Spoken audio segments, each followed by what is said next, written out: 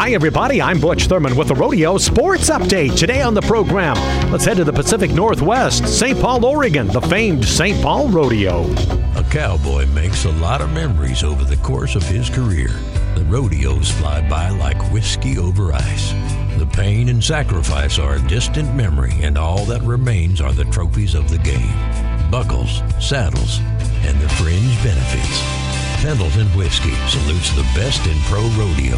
The spirit of the American cowboy is alive and well.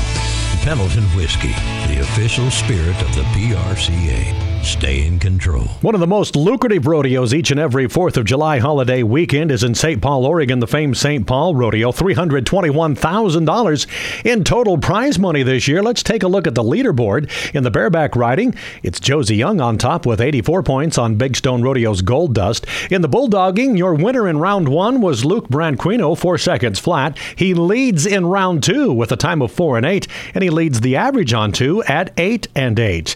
In the team roping, Derek Begay and Clay O'Brien Cooper top the field in round 1 with a time of 4-8.